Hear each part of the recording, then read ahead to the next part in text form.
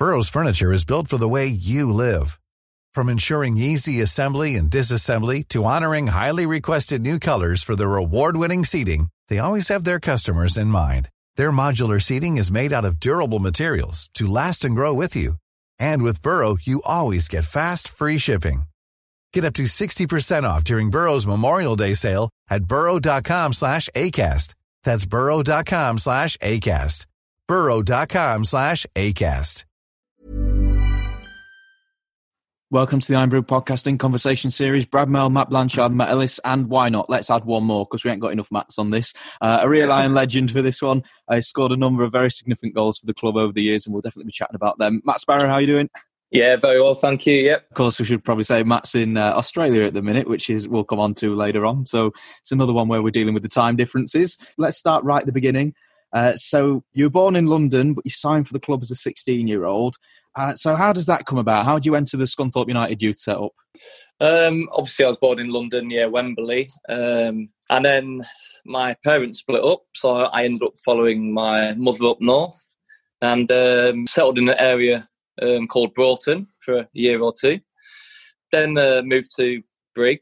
And then, I was playing for local teams, Broughton Ravers, Appleby Frodingham. And then I got scouted for the Iron, I think at a young age, maybe 12, 13. And then, started playing then, really, for Scunthorpe. What was your experience like of the youth setup then? Quite a few young players, obviously, that came through the ranks for Scunthorpe have had a good relationship with Paul Wilson and they love working with him. Did you? And what was it like? Oh, yeah, Willow was a legend. I had so much time for him, really. His old school, he was hard but fair.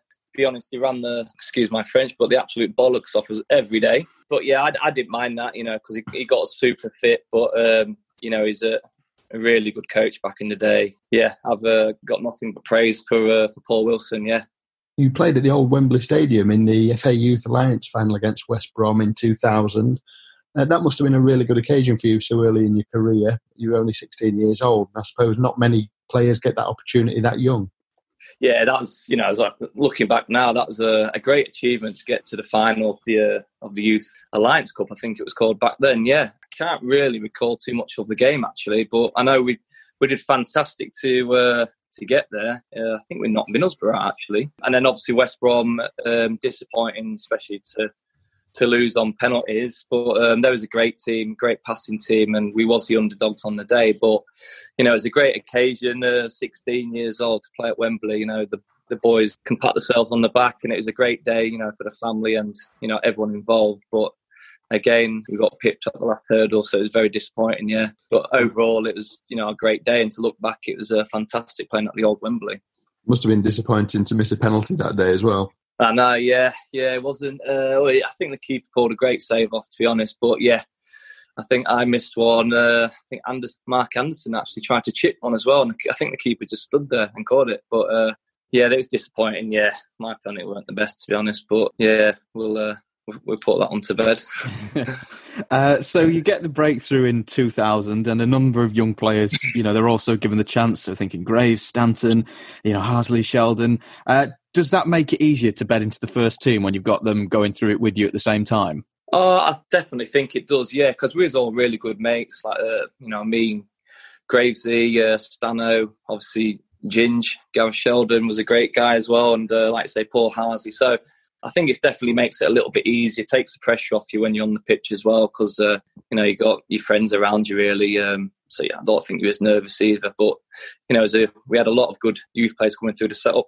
Early 2000s, yeah. How tough was it breaking through in that season then, given things that weren't going so well on the pitch, or was it indeed a little bit easier? Perhaps the pressure was off a little bit and everybody maybe got a little bit more of a chance, given that, nobody really expected us to stay up? No, I can't really recall too much of that season, to be honest. But like you said, I think, no one expected us to stay up. So on that term, it was probably, the pressure was off, so we can go out and express ourselves, as the manager said back then. But, we had a lot of inexperienced players as well. And, I think at a young age, you just want to try and play every game and, try and learn and gain more experience. And, obviously we got relegated, so you just got to try and live and learn and get back up the season after, really. Yeah, you mentioned the relegation there, and what was the mood like around the club around that time? Because obviously, as we've said, we've been playing in Division 2, but it's been, a losing battle.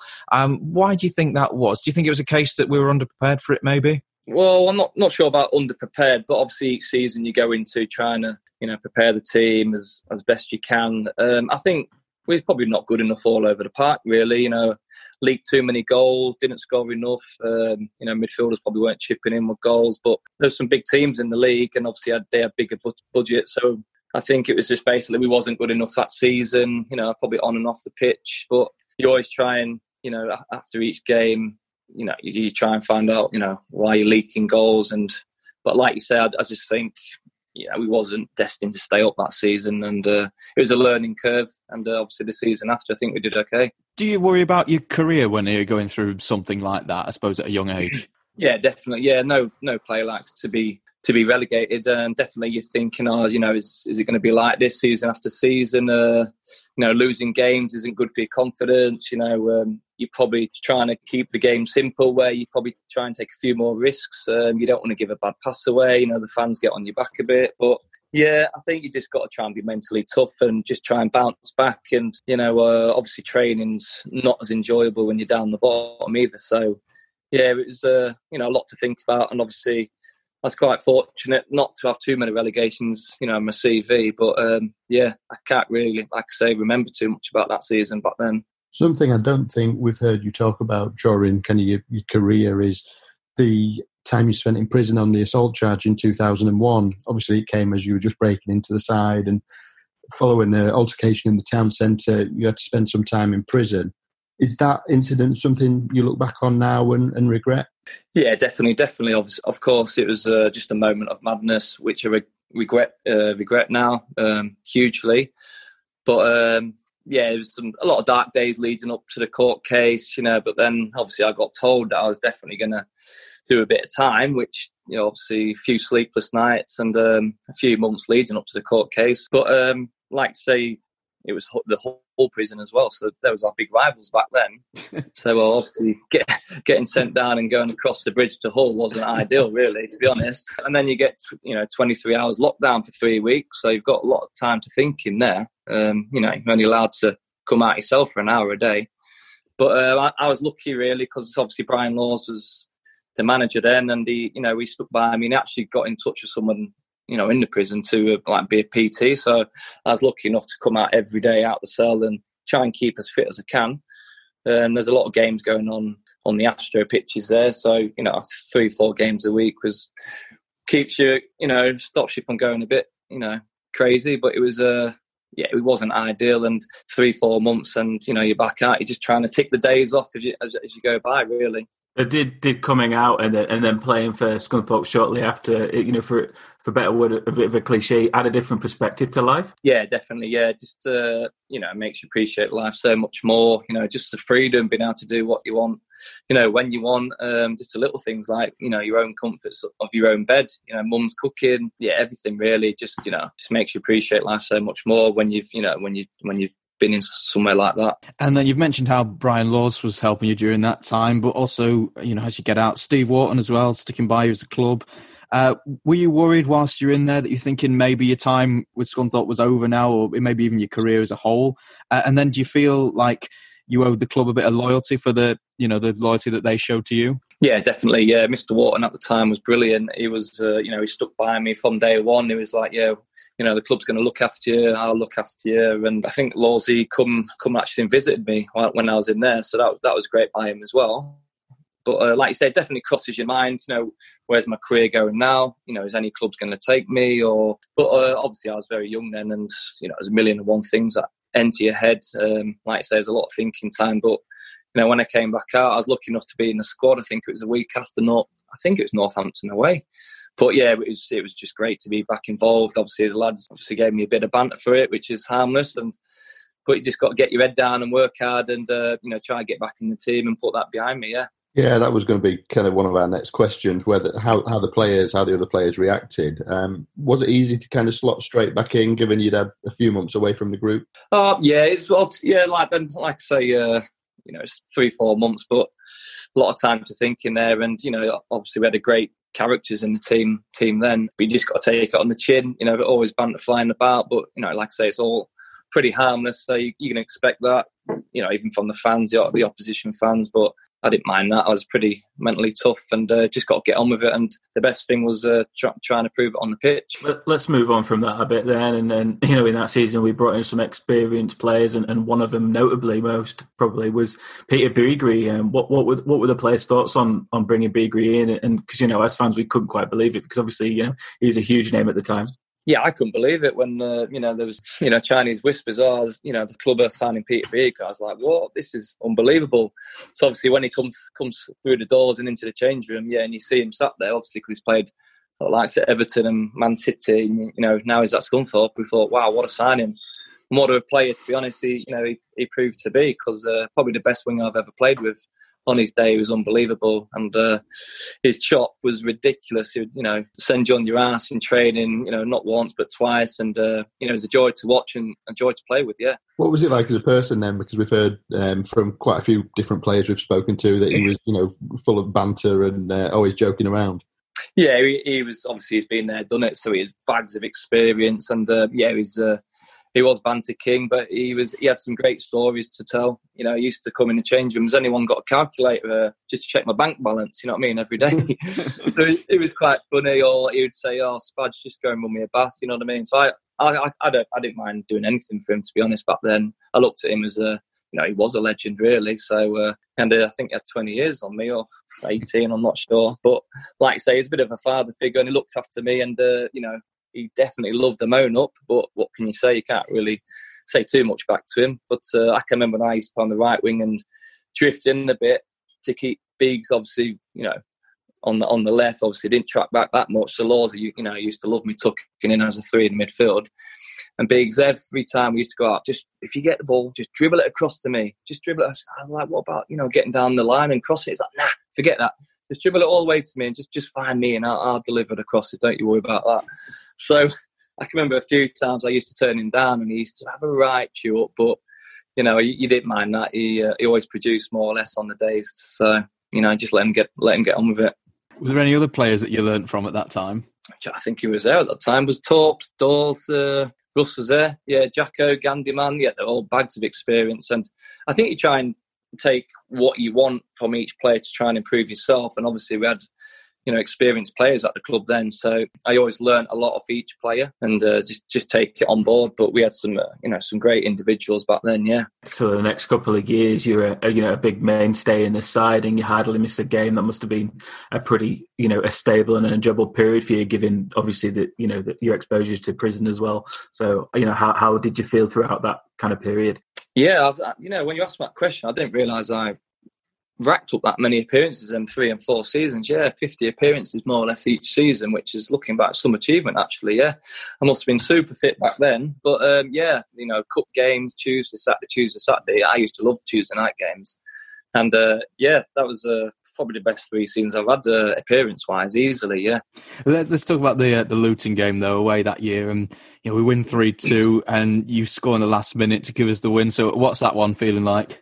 Yeah, to be fair, that one was definitely up there with one of the best away days for me, because I had my family there. My brother lived in Luton actually, and my dad was there. We had a massive night out organised after the game, so I was like, oh, you know, I don't fancy our chances here at Luton. I think Joe Kinnear was manager at the time, so they fancied it big time. You know, they're coming out in the warm-up, strutting about a bit. But obviously to win 3-2 and for me to get the last-minute winner was phenomenal, really. I can remember, I think they pulled it back to 2-2, so we'd have settled for a point, to be honest. And then I think Biggs whipped one in, Torps nodded it back down to me, and I thought, right, I've just got to connect well with it here. And luckily, it connected well and rattled the stanch. So that was an unbelievable win, and it's a great feeling for me. Yeah. So it must have been a bit of a relief to actually get into the playoffs at the end of the season, considering what happened the season before. And of course, we draw Lincoln, don't we? And a certain Simon Yeo as well.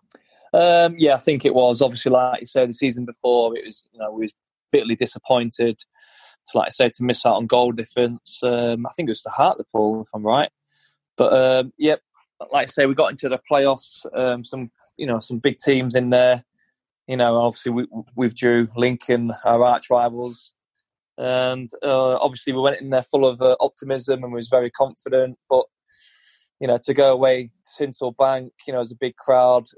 Everyone was raring to go, and obviously the game didn't really go as planned. And we found ourselves, I think it was 2-0 down, and pulled one back through Alex Calvo-Garcia. Then I think after the break they notched another, so it was a bit of a mountain to climb, and somehow we got ourselves back into the game at 3-3. And I think it was Nathan Stanton's first goal for the club, actually. It was, It was a great strike. Yeah, cracking strike. I think he was surprised that went in. But then, like you say, Mr. EO come off the bench and did the damage with 2 late goals. So it was really the thorn in the side that day, and obviously at the return leg at Glanford Park. Just jumping back slightly, actually, you mentioned there that Lincoln were our arch rivals, and that was something we were interested in because obviously with it being a playoff game, there's a lot of extra tension. I think Laws and Keith Alexander, they'd had a bit of a disagreement. I don't think they shook hands at the end of the first half. We spoke to Steve Torpey. He, of course, told us about battles with Futcher. So, there were heated games, but what was it like playing Lincoln in general? Because, like you say there, they were our arch rivals.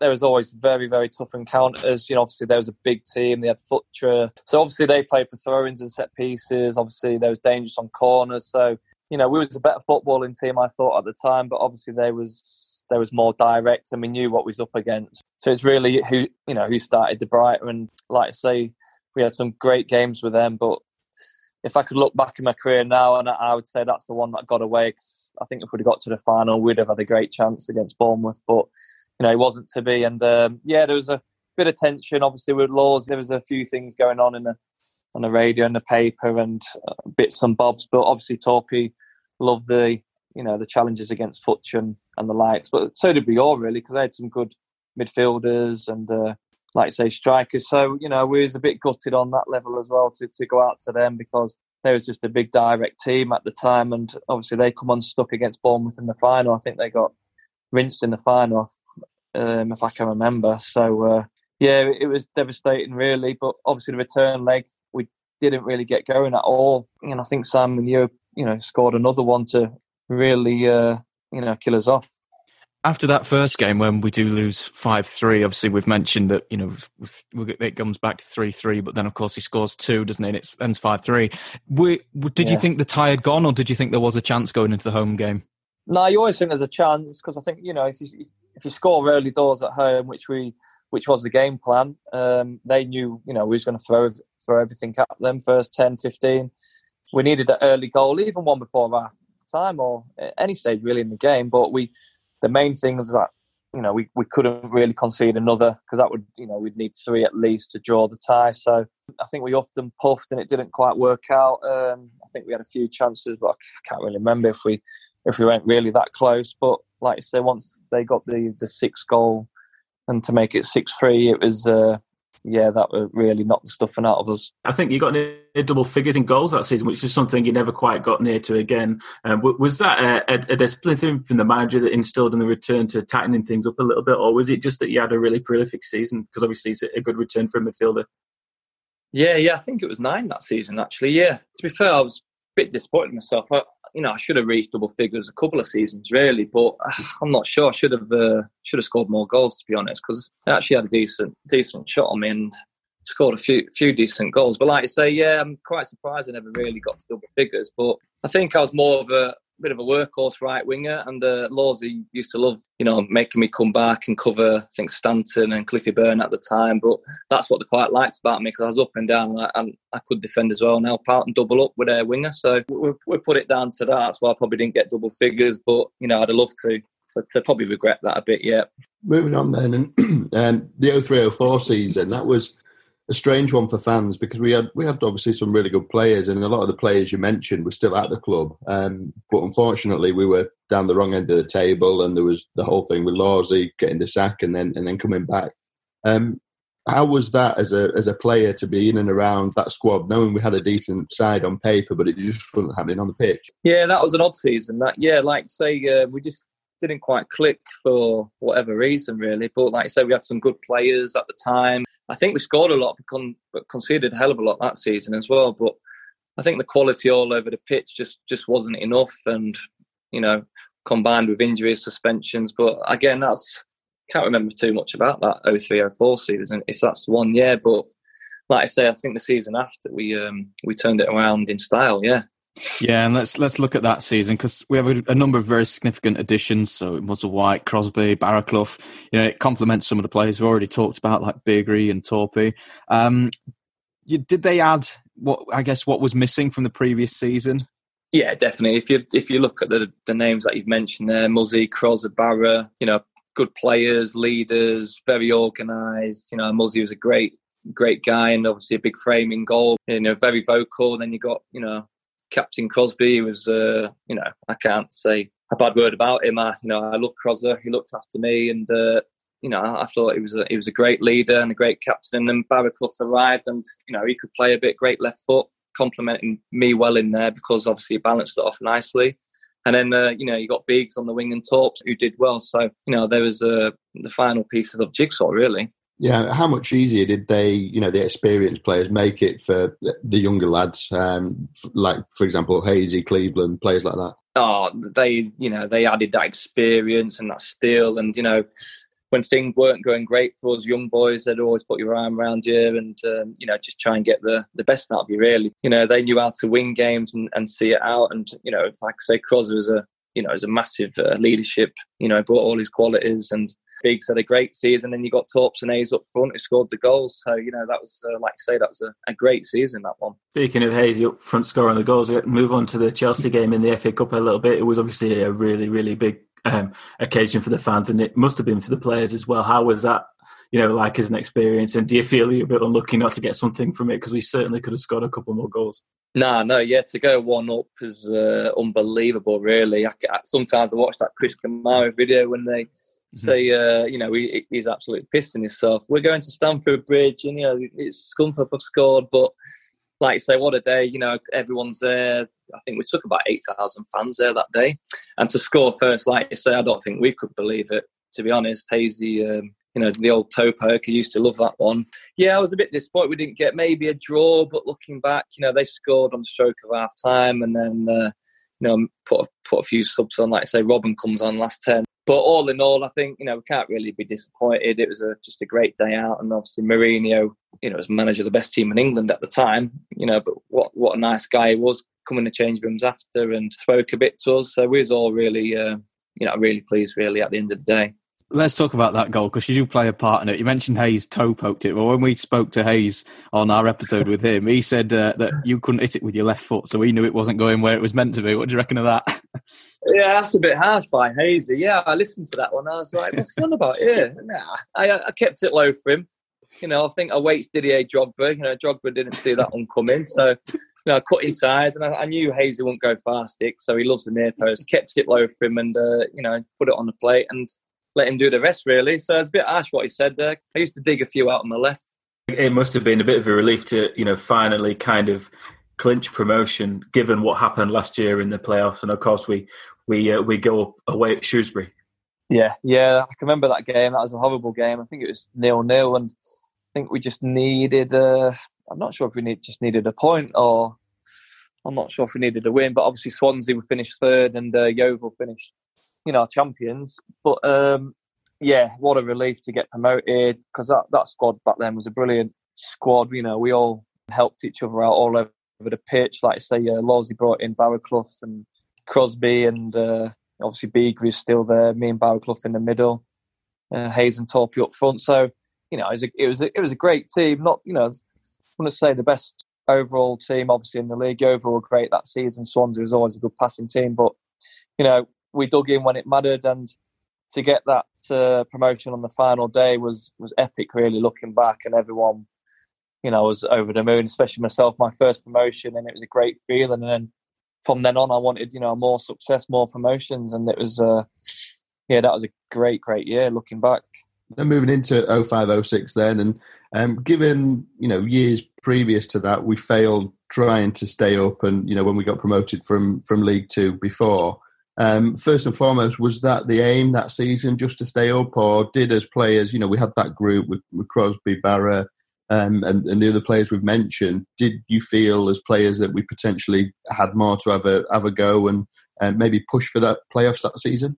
As soon as we was in in League One. I think first and foremost was, like you say, is to stay up. And then I think we finished 12th that year, if I'm right. I think we won 15, but then we also lost a lot, 15, and then I think we drew quite a few. But we couldn't really get a winning formula going. I think when we'd win one, but then we'd go and lose one, and then we'd pick up a draw. So I think, all in all, mid-table was pleasing, really. Really could have pushed for playoffs, but we can't really get too greedy, and mid-table it was, unfortunately. Let's talk about some additions to the squad, because Keogh's already at the club, and then, of course, we had Billy Sharp. At what point did you realise how good they were together? I think probably from day one, when they started linking up in training, you definitely thought, right, these two have got, they've got a bit. And it was like two peas in a pod. They was, off to Forest Pines together after training. They was eating together. So they really clicked well on and off the pitch. And,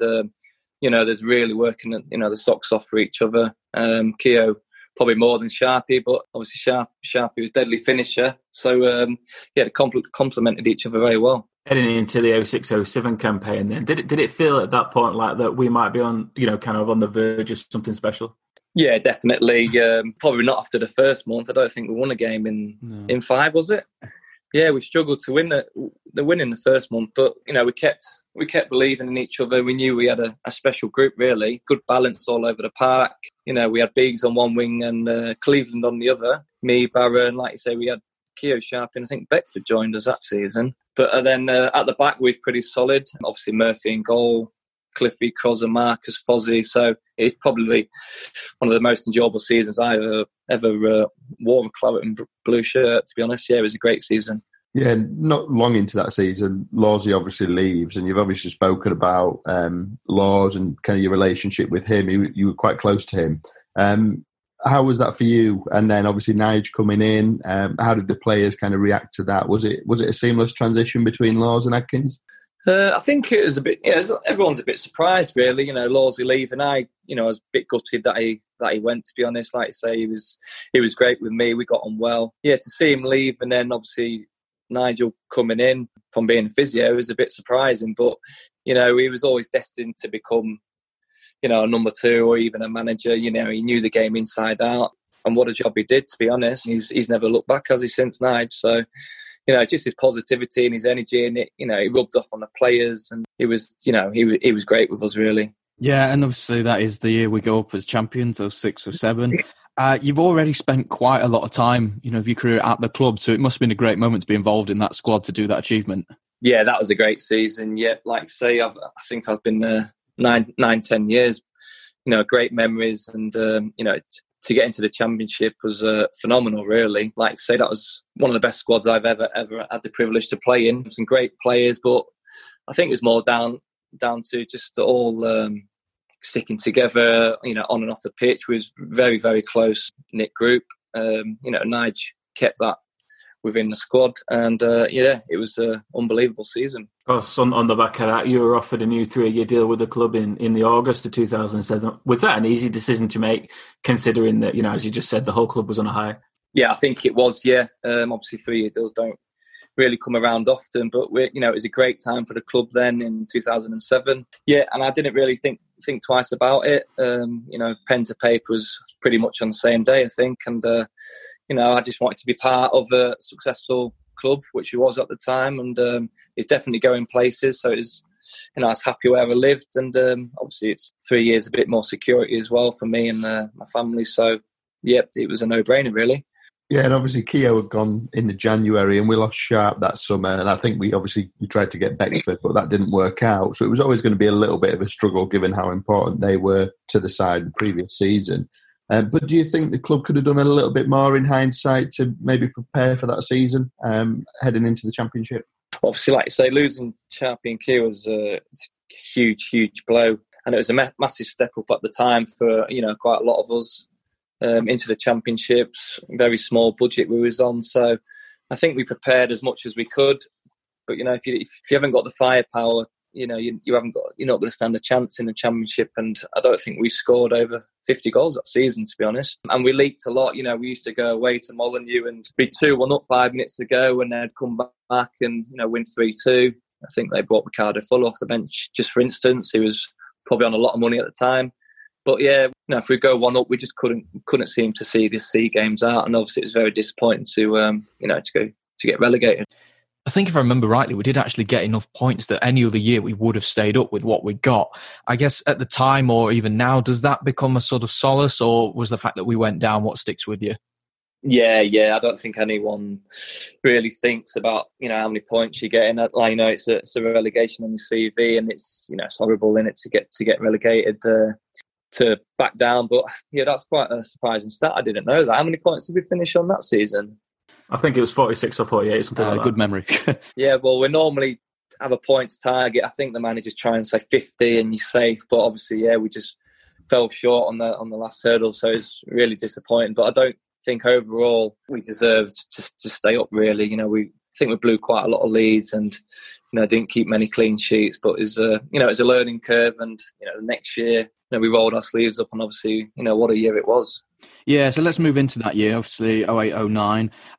What was the approach? Was it straight away in the pre-season? Was Nigel saying, right, we're going to get back up this year? Nigel really kept our feet firmly on the ground, and he didn't say, right, we're going to go straight back up. He was more or less, like one of his says, everyone's grab an oar and we stick together, and and we're going to have a chance, because we had a great squad again. It was all about taking each game as it came along, and like I say, what a season it was, and he was very good at getting the best out of the players. Of course, we made the playoffs, and thanks to a pretty significant moment and a goal from Cliff Byrne versus Tranmere at home. I think it's probably one of the great Glanford Park moments of the past couple of decades or so, really. So, what was it like to be involved in that? Because I don't think I've seen Glanford Park erupt in such a way. No, that was unbelievable. I still see it on Facebook. I think Grant delivers it and Cliffy pops up, and the fan goes wild. So we didn't think it was going to come. The game wasn't a great one, I don't think. I think I got subbed off, actually, last 10 minutes maybe. Yeah, and Cliffy puts it in. Couldn't write the script any better to get us into the playoffs. And probably the last few games was unbelievable. The playoffs, MK Dons, and then Wembley. It was, you literally couldn't write that season any better, to be honest. We obviously snuck into the playoffs on that last day, and we drawn against MK Dons, who had a really good season. I think they finished, was it third? So, going into the playoffs, did you think that we were kind of underdogs, or did you really think that we had a chance against them? Obviously, you think you're going to have the chance, but there was a great team that season. They passed it around the pitch very well. I think they played Diamond as well, so they got that off to a tee. But we just had to let them have quite a bit of possession, which they did, and try and get them on the counter attack. But it was, the games could have gone either way, and we rode our luck at times. But I think so did them. But the way we did it on penalties, 7-6, I think it was possibly.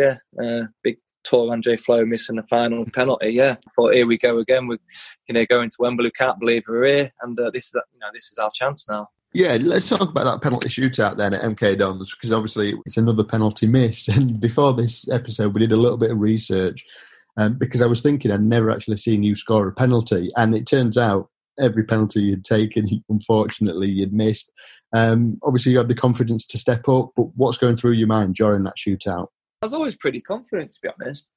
I did get actually a good connection, but I think it was just too well a connection. I think it hit like the angle of the goal, actually. So again, but I couldn't believe it. I just want to dig a hole and bury myself in it when you miss that. But and then Cliffy steps up and puts his in row Z. So I was like, oh, here we go. You know what I mean?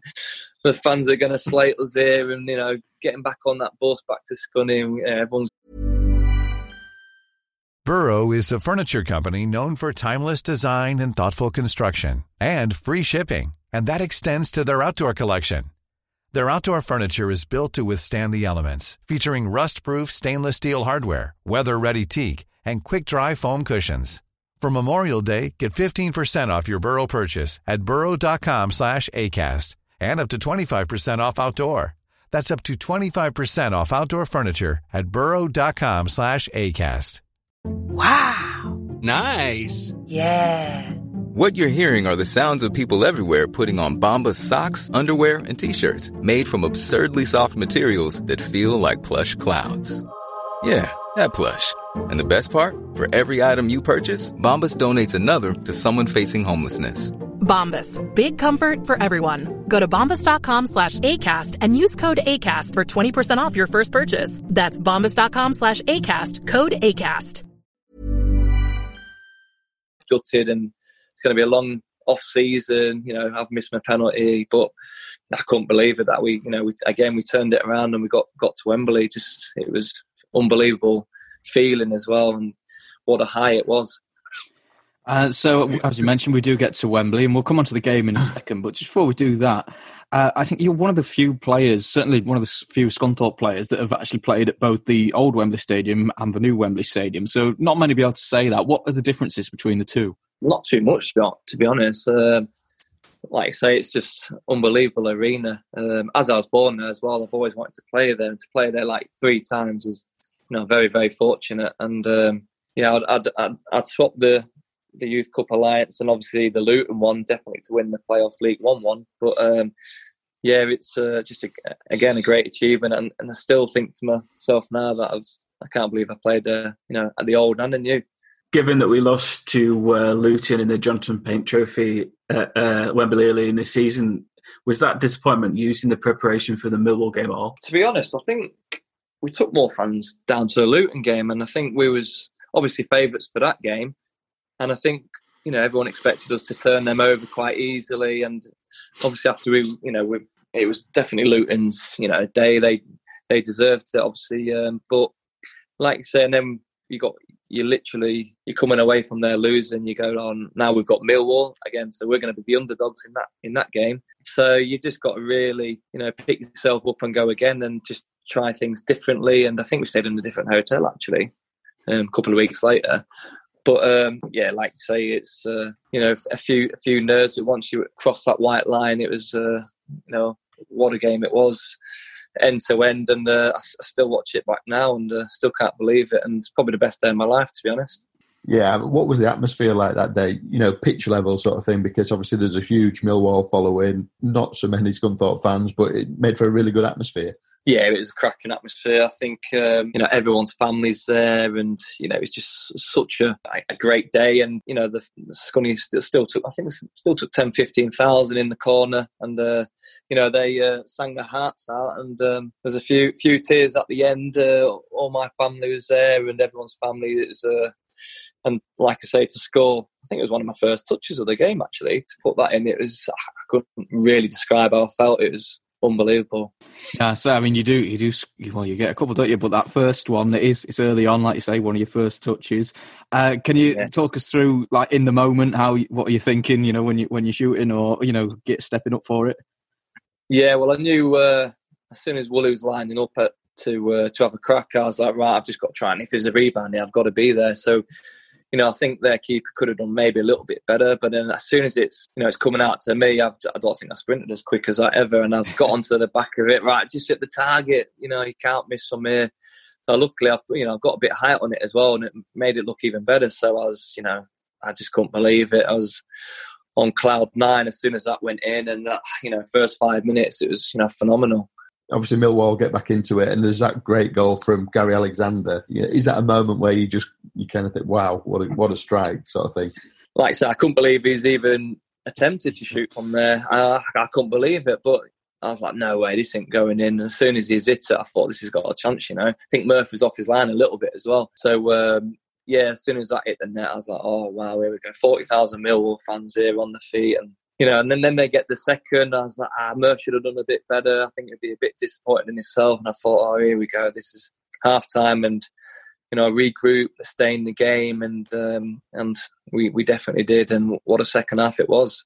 Of course, you get the second goal. And, what was that like? Because you take your time with it a little bit, don't you? Don't hit it straight away. You take 1 or 2 touches and just kind of, calmly put it away, really, especially in front of the Millwall fans. That must have been a pretty good experience. Yeah, that was pretty special. To be honest, I still don't know. It was just instinct to.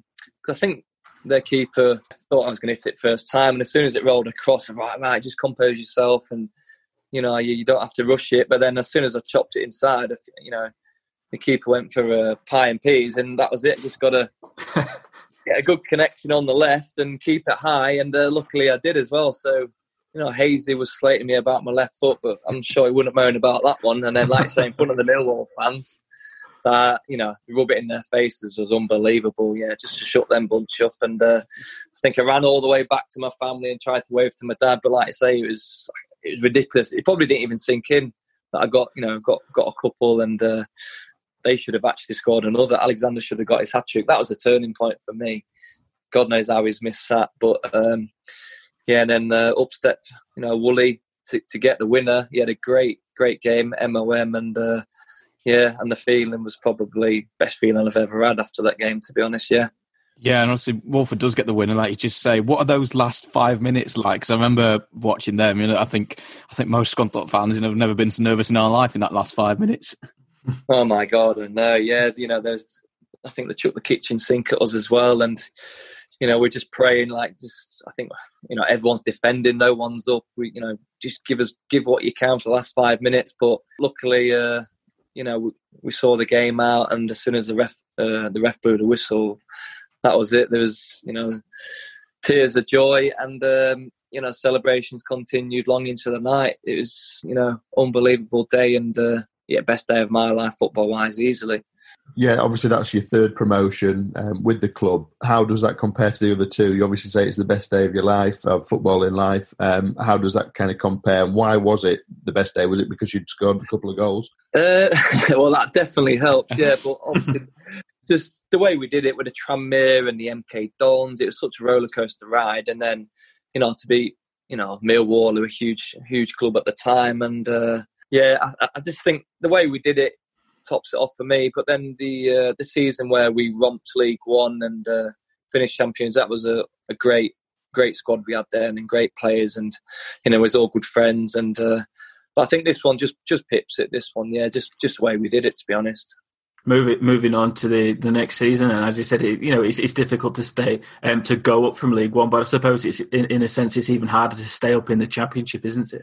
So how good was our home form that year, and that must have been a pretty big factor into and ensuring that we did manage to stay up. Yeah, that was a massive achievement, because we obviously didn't want to get relegated like we did a few years back. I think we was more prepared for it this time round. Like I say, our home form was very good. Away from home, we just tried to nick the odd point, and which we did. Didn't leak as many goals. But like you say, we managed to stay above big clubs that year. Obviously, Crystal Palace and Sheffield Wednesday. To secure Championship safety was it was a phenomenal achievement. And looking back now, I still can't believe that we was in the Championship, and to stay there was, like I say, it's probably on par with winning League One, yeah. Mm. And obviously a big part of that is Hayes and Hooper. It's another one of those, really effective partnerships. Arguably, they're even better than the year before. I mean, so what are those two like, playing with? How good did you see them? And then after that, who was better, Hayes and Hooper or Sharp and Keogh? Hayes and Hooper hit it off, and Hayes obviously set a lot up for Gary Hooper on his day. And when he come in, he was quiet, lad, and I thought, who's this guy we got? But now look at him, and he did unbelievable for us for 2 years. And M2 was unbelievable partnership, similar to Sharp and Keogh. Lots of goals in him, but I still ask myself the question, and I really can't give you an answer. I still don't know who was the better out of the two. Hayes and Hooper and Sharp and Keogh, but 4 great strikers, and that we had at the club at that time. And I'd say Hooper was probably the most natural finisher I've ever played with. He's so calm, and the way he just stroked the ball in was, it made it look very easy. Where Sharpie was boxing the box, he was probably more ruthless and more alert, and he knew where the ball would land. Then you got Keogh, had a bit of everything. He could play anywhere across the front, but he had an unbelievable work rate. And like I say, Hazy was just a superb player for linking up and, to set up goals for the other players. Speaking of important goals, you obviously scored the goal that kept us up in the Championship in that 2-2 draw against Reading. That must have been a really memorable way to sign off as an Iron player, I suppose. Yeah, I can remember that game well. We think it was 2-0 down and thought, here we go, a couple more games left. Hoops gets one back, and then I, lucky enough, connected with one. Wasn't a great connection, but as soon as it hit the back of the net, it was an unbelievable feeling. The fans went wild, and to get the point to secure safety was a great way, like you said, to sign off as a Scunthorpe United player. Yeah. course, as you signed off, you made your 300th appearance in April 2009, and then you had your testimonial in May, and it was attended by a pretty big group of Iron legends, including Sharpie and Beagrie. And how was that as an experience? Because nowadays players don't really seem to stay around long enough at clubs to have a testimonial, so that must have been a pretty big day.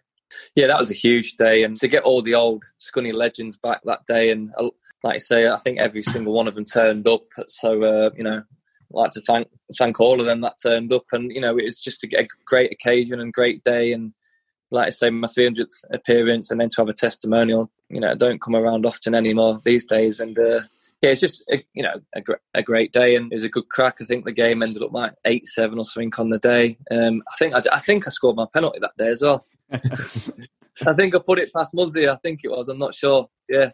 So there's my penalty I scored for Scunny on my testimonial. So in June 2010, you turned down a new contract and you moved to Brighton. You were in League One at the time. I think you've said before that you weren't desperate to get away, but so what was going on with that? Why did you turn it down? And was it a case that you'd done everything that you could do with Scunthorpe? I think so, yeah. To be honest, fantastic 11 years there at the club. I was happy to go away and just think about my options. I think that's the first time that summer I actually got an agent, because my stepdad always used to sort out my contract, so I never had an agent up till then. But like I say, there was an offer on the table from Scunthorpe. But to be honest, like you say, I've had my testimonial, I've had 11 great years. I just wanted to try and seek new pastures and see what else was out there for me. I wanted to go and test myself at another club, and lucky for me, Brighton came in, and that was a no-brainer, really, because I had family down in Brighton, and I had 3 great years there, really, as well. That summer, obviously, quite a lot of players did move on. Grant McCann, Max Williams, and then Hayes and Hooper as well.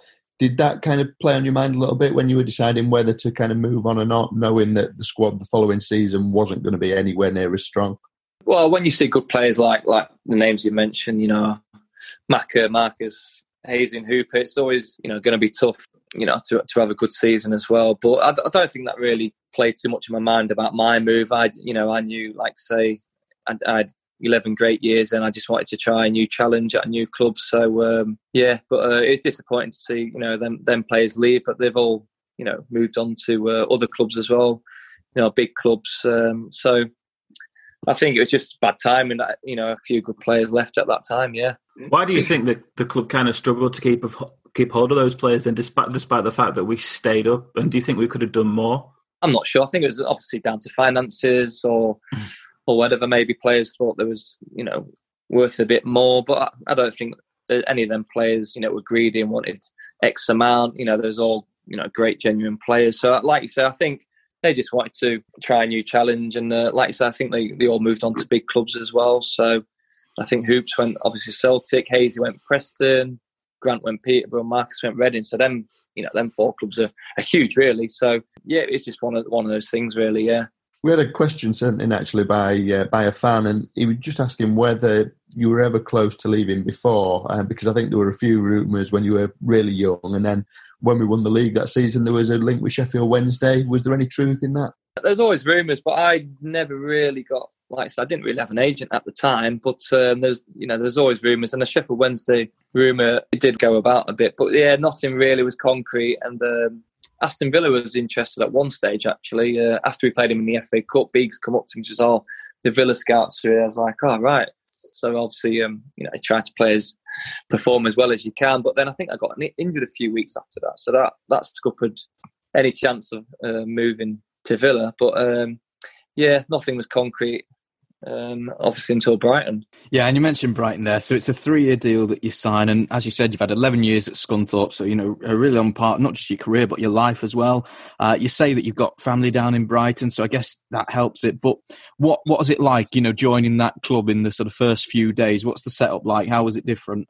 Oh yeah, it was all just really new to me. Obviously being at one club since as a kid, it's a new team, new stadium, completely new location. It was a bit daunting at first, going down there and meeting all the new players, and obviously the manager was Gus Poyet at the time, but he was brilliant with me. And it only took a week or two to gel and to settle in with the team, and and that was it. It was pre-season, and away we go. How was Gus Poyet to play under then? Because obviously he's a bit of a different character to Laws and Atkins, isn't he? Yeah. Gus was brilliant. He's obviously South American, so he was all about tactics and all obsessed in shape and sticking with a new formation. We played Diamond for the first 2 years, and we romped League One. I think we only lost one home game all season as well. But used to keep the fullbacks high and wide. Used to let the two centre halves.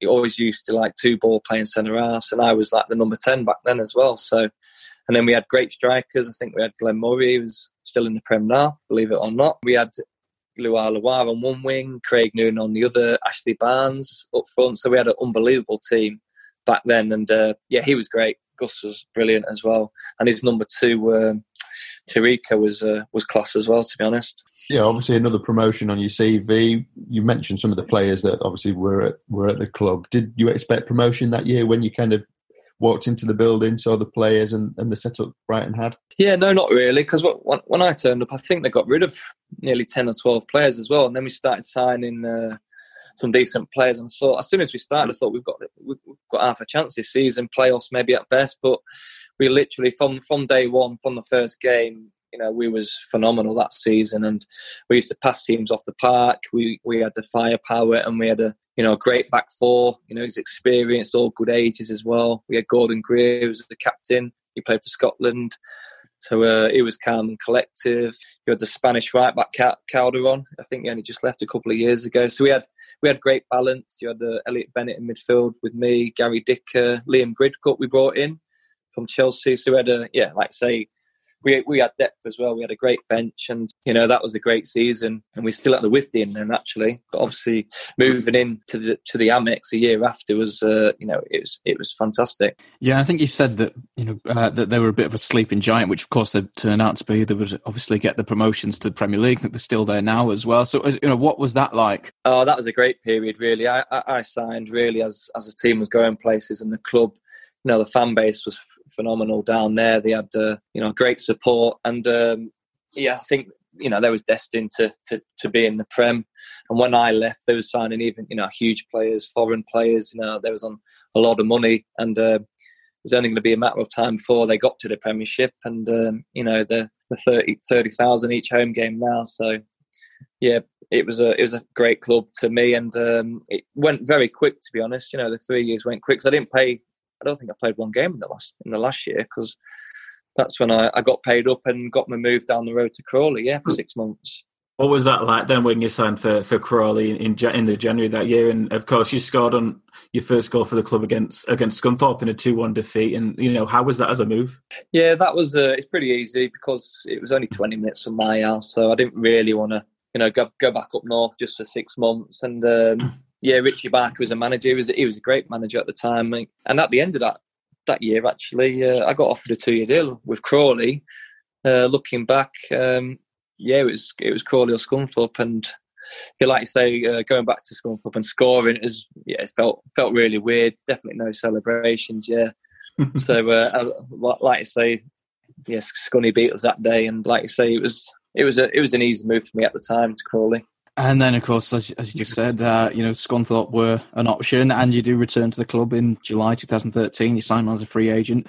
So how did that come about, and was that an easy decision? You said there was another club with an offer potentially, so was it always going to be Scunthorpe? No, not always, no. I was close to signing with Crawley again for 2 years, but then I think I was on the beach in Spain, actually, when Lawsy texted me. He said, "Would you come back?" And I thought he was winding me up at first. I was like, "Really?" He's like, "Yeah. Do you fancy it? I'm getting a few players back." I was like, speaking to my dad at the time, and the more I thought about it, I thought, yeah, get me back up the road and back to Scunny, especially. It was felt weird, but going back there, like you say, it was as soon as you get through into the change rooms with all the old faces returning, Dawes, Marcus Hayes, it was it was great, and to get promoted was a great decision really at the time. Yeah.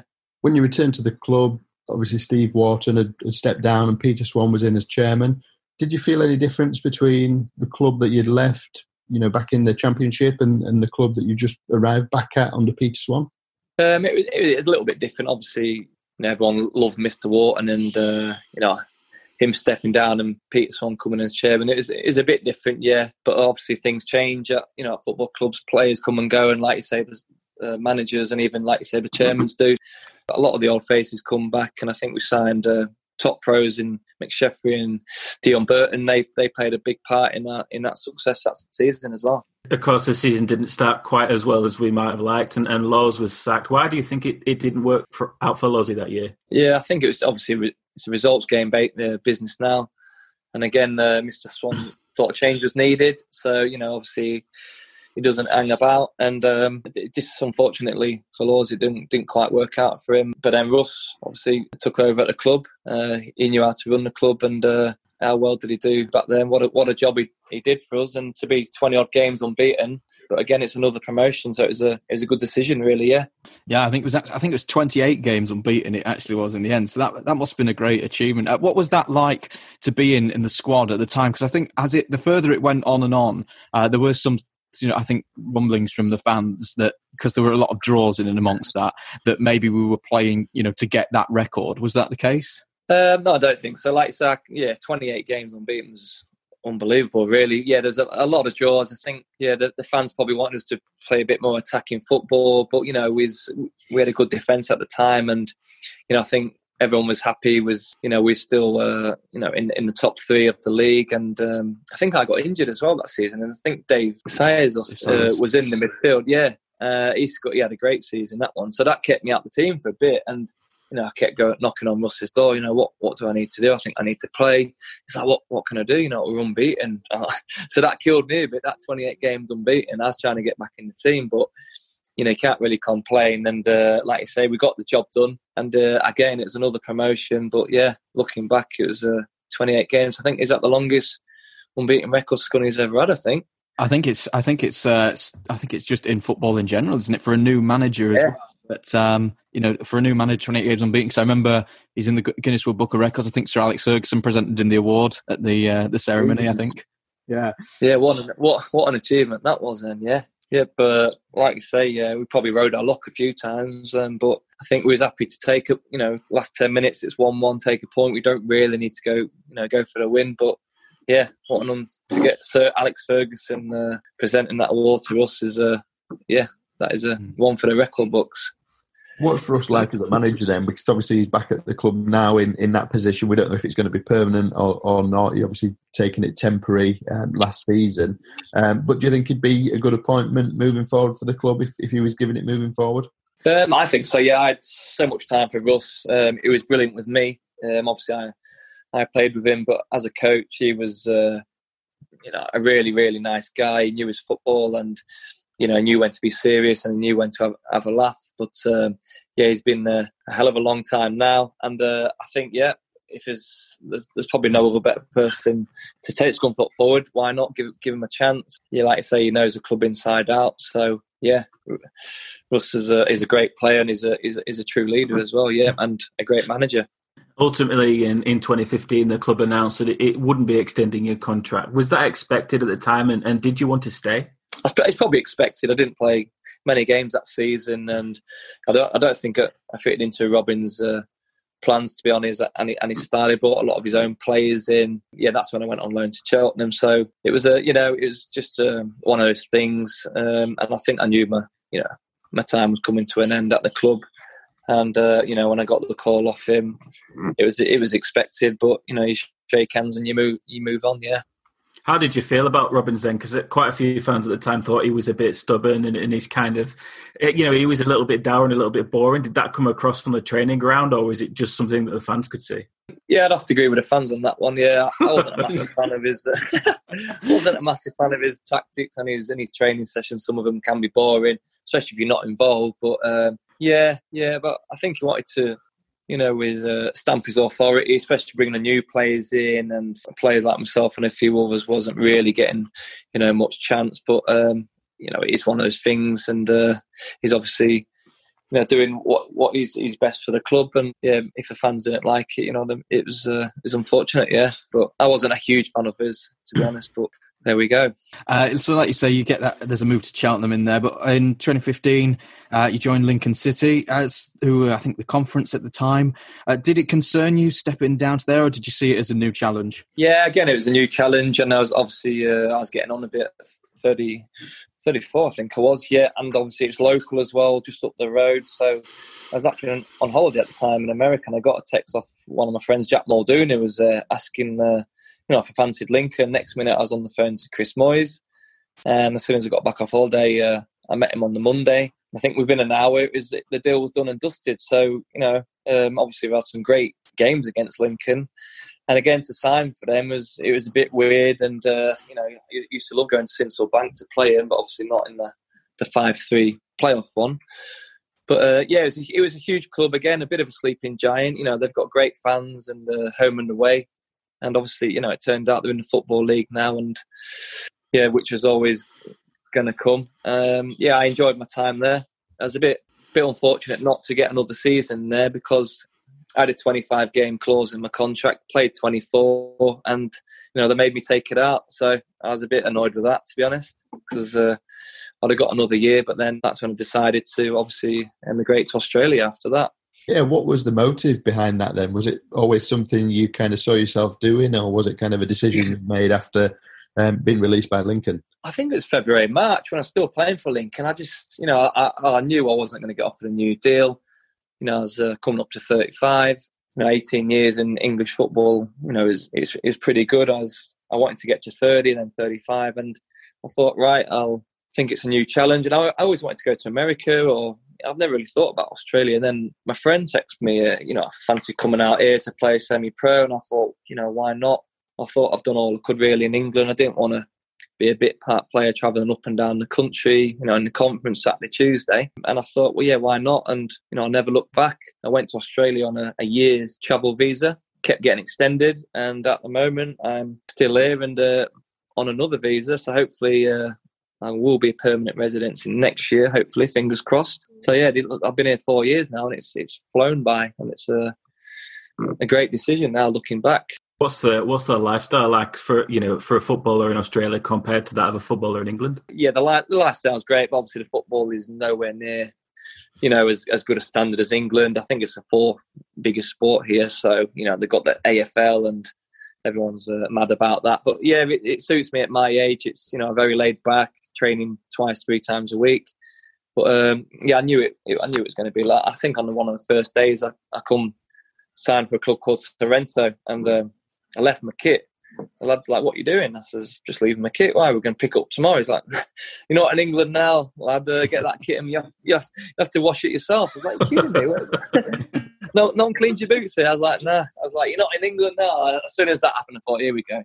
And then after every game, you get a crate of beer. So I thought, Jesus, this ain't bad. You know what I mean? It's definitely not serious here, but it's great fun. Yeah, they're not massive on the sports science there. Nah, exactly. Yeah, crate of beer. If you win or lose, you have a beer basically. So it's I love it now. It's obviously at my age, couldn't get away with that back in England, having a crate after a 3-0 defeat or whatever. But yeah, it's loving it now. You mentioned you've been there 4 years, but there was a spell, I think in that first year, 2016, where you do actually move back to England for a little bit and sign for Gainsborough, playing 4 games for them before returning to Australia. So what was the reasoning behind that? Well, I actually went back home to get my UEFA B coaching licence, and that was at Barnsley. So I had to fly back for that to complete that. So that took a few weeks. And in the meantime, I was speaking to someone at Gainsborough, and I said, "Why don't you come and play for us?" I was like, "Yeah, why not?" So signed for them on a game-to-game basis. I loved it there. It's a great club as well, and some good players there at the time. I think we struggled that year, but then I got my UEFA B pretty quick, actually, quicker than I thought. So then I only played 4 games, and I was on the flight back out to Australia. Yeah, so that was short but sweet there. Yeah, you mentioned you're back to Australia, and then you move into kind of a player-coach role.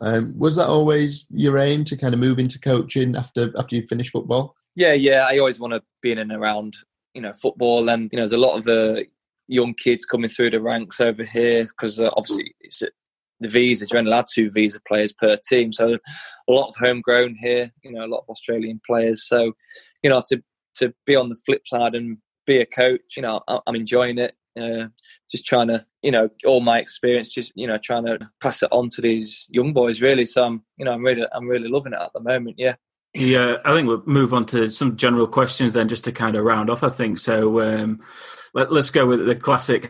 Who's the favourite player you've played with and against? There's a lot of players with. Probably midfield partners I'll go for. Probably, I did love it with Barra Clough and then Grant McCann. You know what I mean? I love playing with them too.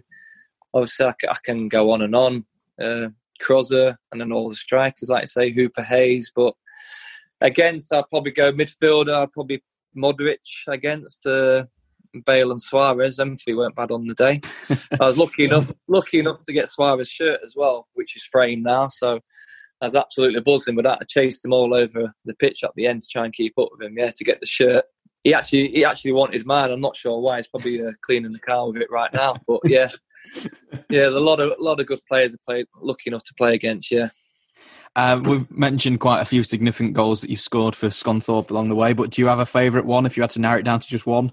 The two I actually scored against Hull City when we beat them. I think it was 3-1 when Hayes scored the first one from, when he ran it from the halfway line. I really enjoyed them too, especially against, Hull. That was a great day. Like you say, the Luton one was good. The Sheffield United at home, the 3-2 last minute winner I enjoyed. I don't know if you remember, but Torquay away, I think it was on one of my debuts, so a few games in for Lawsey. I scored 2 actually at Torquay. I loved, I remember them 2 goals. I think that was my two first ever goals, possibly. And obviously you got the 2 at Wembley, so probably them 5 games really stand out for me, big time. Have you got a favourite moment? Probably, obviously at Scunthorpe and then your career in general. Yeah, favourite moments probably got to be the 4 or 5 promotions, definitely. The first one was special because obviously, it's your first promotion. Not many players even managed to get one on the CV. But the second one, the way we did it and the way we, finished champions and, that was a phenomenal season. And then, like I said, the third one at Wembley, the way we did it was mental. Yeah, so each promotion definitely was probably my favourites, and then the one at Brighton was special as well. Just to round off then, in a few words, can you sum up what Scunthorpe has meant to you throughout your career and kind of what it means to you now? Yeah, well, greatest years of my life, to be honest. I was there as a kid, 13, 14, 15, 16, signing on a 3-year YT, 11 unbelievable years there, and then to come back for another 2, it meant the world, and it still does. Still think about, all the memories. I get a bit of stick, actually, so reposting the old Facebook Scunthorpe videos, and they're like, a few of my mates, let it go, you're not there anymore. But you know what I mean? You can, the unbelievable memories, and I made some great friends on and off the pitch. I still think of how good the fans were to me, and there's always games that pop into my head. But it's going to be. It's a very, very special time looking back, and like I say, the best years I've ever had. And I think, we had some great years looking back, and I'd love Scunthorpe to get back to them highs again sooner rather than later. Absolutely. Matt, thank you so much for joining us. It's been great. Yeah, thanks for having me. It's been brilliant. Not at all. Pleasure. And thank you very much, everybody, for listening to this, and we'll see you on the next one.